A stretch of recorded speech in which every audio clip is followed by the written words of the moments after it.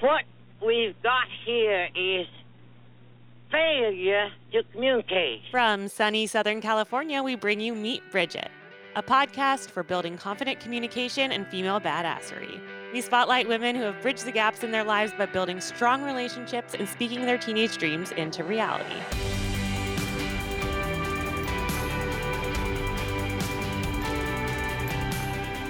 Welcome back to Meet Bridget.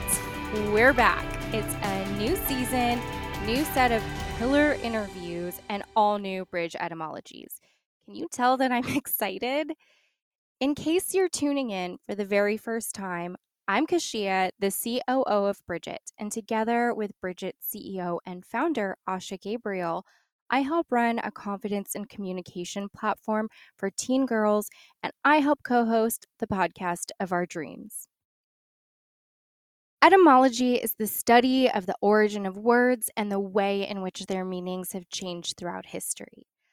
These bridge etymology episodes have been some of my very favorites to create and curate. At the heart of everything we do is confidence and communication. And what better way to establish and maintain confidence than to speak it into existence? So we use these quick, juicy little episodes to bring you along with us on our journey to being better, more intentional communicators. This is a space for us to take a pause and consider the deeper meaning behind words you may have heard hundreds or thousands of times. Our bridge etymologies are not only a fun and light way to expand our vernacular, but it allows us to share a more intentional approach to becoming masterful communicators and storytellers. Don't you think you ought to do something about expanding your vocabulary? Today, I am going to break down the word intuition. Intuition. So is it an art? Is it a science? Is it just a really catchy pop song marking the mainstream reemergence of the sensitive artist we all know and love as Jewel? Is it all three? My feminine intuition tells me I'd better have two strings to my bow. In my pre-researched mind's eye, intuition has always been a word that defines our inner compass. It's those feelings that point us in a direction most often when we're at the crux of determining right from wrong or meeting at a junction of indecisiveness. It's that tingling, nagging, proverbial angel on our shoulder whispering, "Do this, think this." We each have that gut instinct, those butterflies in our stomach telling us when something just is or isn't right. Perhaps it's that sudden wave of nausea you feel just before a big presentation, or the nervousness that settles in your belly when you just know what is coming next. More often than not, especially in this modern age, where we've come to adapt to the constant influx of information and new knowledge, discerning what these gut feelings are actually telling us can be such a complex and convoluted process. We lean on others for feedback or look to past experiences in order to navigate the paths ahead for us. And while there's no wrong way to process information in order to make decisions or formulate thoughts and opinions, intuition is a word that not only has a heavy hand in how and why we process information, but it's also a word whose meaning itself can reset self-trust, i.e. confidence, in those very decisions and ideas and information. So let's define intuition. Intuition today is a noun that means 1, the ability to understand something immediately without the need for conscious reasoning. For example, we shall allow our intuition to guide us. Similar words are instinct, intuitiveness, sixth sense, divination, clairvoyance, second sight, or even ESP, aka extrasensory perception. I'm kind of psychic. I have a fifth sense. What do you mean? It's like I have ESPN or something. Interestingly enough, one of intuition's antonyms is actually intellect. And I thought this was interesting because the major distinction here is that intuition is defined by the unconscious understanding of something, while intellect is defined by reason and objective understanding. So are gut instincts and intuitions most simply lessons for us? Well, let's break it down. So broken down, intuition comes from the Latin verb intuere, translated as consider, or from the late Middle English word intuit, meaning to contemplate. Intuition is the ability to acquire knowledge without recourse to conscious reasoning. So, in other words, even based on its original root meanings, the acquisition of knowledge comes through experience and through the contemplation of that experience rather than through the process of mental reasoning. In a way, this intuition could be described as the memory of feeling or the imprinting of feelings associated with these past experiences, a process that occurs simultaneous to the cognitive processing of that experience. So, where intellect is that cognitive reasoning portion of it, intuition is the feelings settling in and the feelings being remembered by your body. It's a form of knowledge that appears in consciousness without obvious deliberation. It's not magical, but it's a faculty in which things like hunches or your gut feelings are generated by the unconscious mind rapidly sifting through past experience and cumulative knowledge. Like its many, many synonyms, it's been coined a great variety of different things, ranging from the simple and common distinction of gut feelings to the more complex definitions of direct access to unconscious knowledge. Are you confused yet? Well, let me just lean on somebody smarter to break this down as I give you what is probably the best description of intuition, both past, present, or probably future, that I've ever heard or will hear again. The intuitive mind is a sacred gift, and the rational mind is a faithful servant. We have created a society that honors the servant and has forgotten the gift. Thank you, Albert Einstein, for the definition and subsequent food for thought. Another root I want to consider when breaking down the word intuition is the English word intuit, meaning to contemplate. Intuit's 18th century definition is to instruct or to teach. When considered together, the roots of our star of the show supplement the modern definition of intuition to also remind us the word itself originally meant to teach. Therefore, our gut feelings are not just evidence of acquired knowledge through experience, but acquired lessons throughout time. What's it doing? It's learning.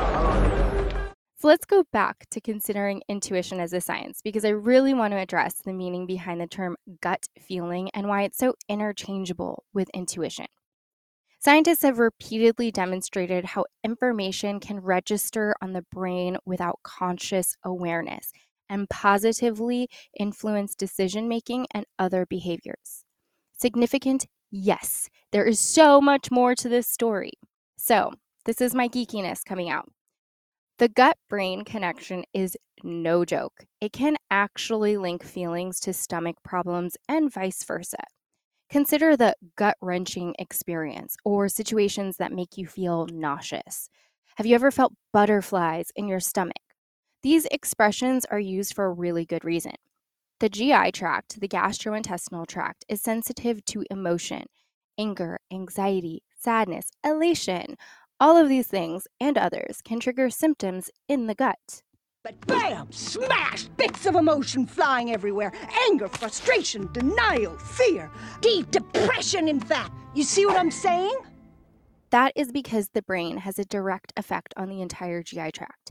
Take, for example, how the very thought of a cold, crisp, juicy apple can trigger your mouth to start watering and stomach juices to begin releasing without even having to take a bite of the apple. That connection goes both ways. A troubled intestine can actually send signals to the brain, just as a troubled brain can send signals to the gut. Therefore, a person's stomach or intestinal distress can be the cause or the product of anxiety, stress, depression, even happiness or excitedness, and that's because the brain and the GI tract are intimately connected.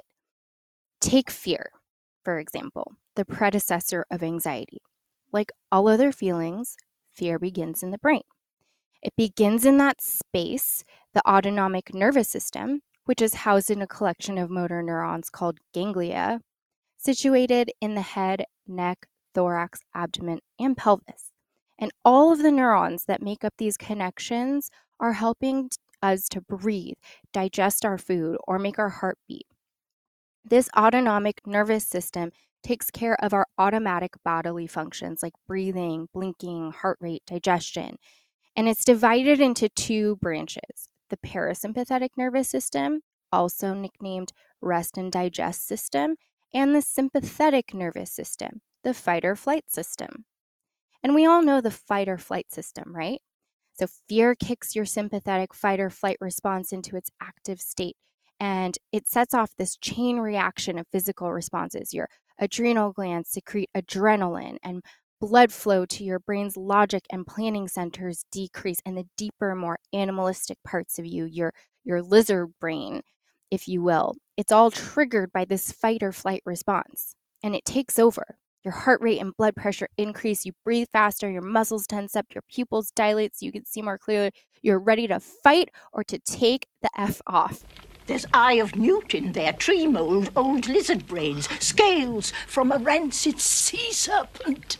And while the term lizard brain, which is another term for your limbic system, it's actually a misnomer. There's zero evidence that we share genetic roots with our lizard friends, say for like trillions of years ago. Well, this lizard brain is made up of all the parts of us that house our animal instincts, our hippocampus, our hypothalamus, our amygdala. These are all glands in your brain responsible for things like memory and emotion. Our limbic system is ruled by the autonomic nervous system, and it's influenced deeply by our sympathetic nervous system's fight or flight response. Like an animal trying to avoid being eaten by a predator, your brain ensures that all of your body's resources get diverted toward the singular goal of staying alive, including a decrease in digestive activity, because who has time to digest a big meal when you need to be running for your life? And I use fear as an example here because while fear begins in the brain, the very real physiological manifestations of fear occur all throughout the body, including the gut. And our very sensitive and intuitive digestive tract houses an entire universe and network of neurons that communicate cyclically with our brains. So when feelings like fear or stress are stimulated by external stimuli, the things happening outside of our body, the results immediately trigger a chain reaction that's felt down to the level of our gut, whether that manifests as butterflies in our stomachs or nausea, diarrhea, or constipation. And like our brains hold memories of the experiences we have, so too does our enteric nervous system. Our bodies physically remember the response to stress, fear, happiness, love, elation. All of those other associated feelings cue the butterflies and the fanny flutters, and these felt memories are stored in our guts and in our bodies. I'm sorry I laughed at you that time you got diarrhea at Barnes & Noble, and I'm sorry I told everyone about it. And I'm sorry for repeating it now. In other words, every deeply felt experience is an opportunity that teaches us and feeds us lessons, thereby stimulating our mind-gut connection and strengthening our intuition. And in this way, intuition can become mindful and steeped in the ways that we react. By listening to our guts and analyzing why certain experiences cause us to feel deep swells of emotion like love, fear, stress, anxiety, happiness, we can teach our body to recognize patterns. And if you can learn to listen and understand your body intuitively, you can begin to self-regulate emotions, thoughts, and reactions by way of regulating your mind-gut connection.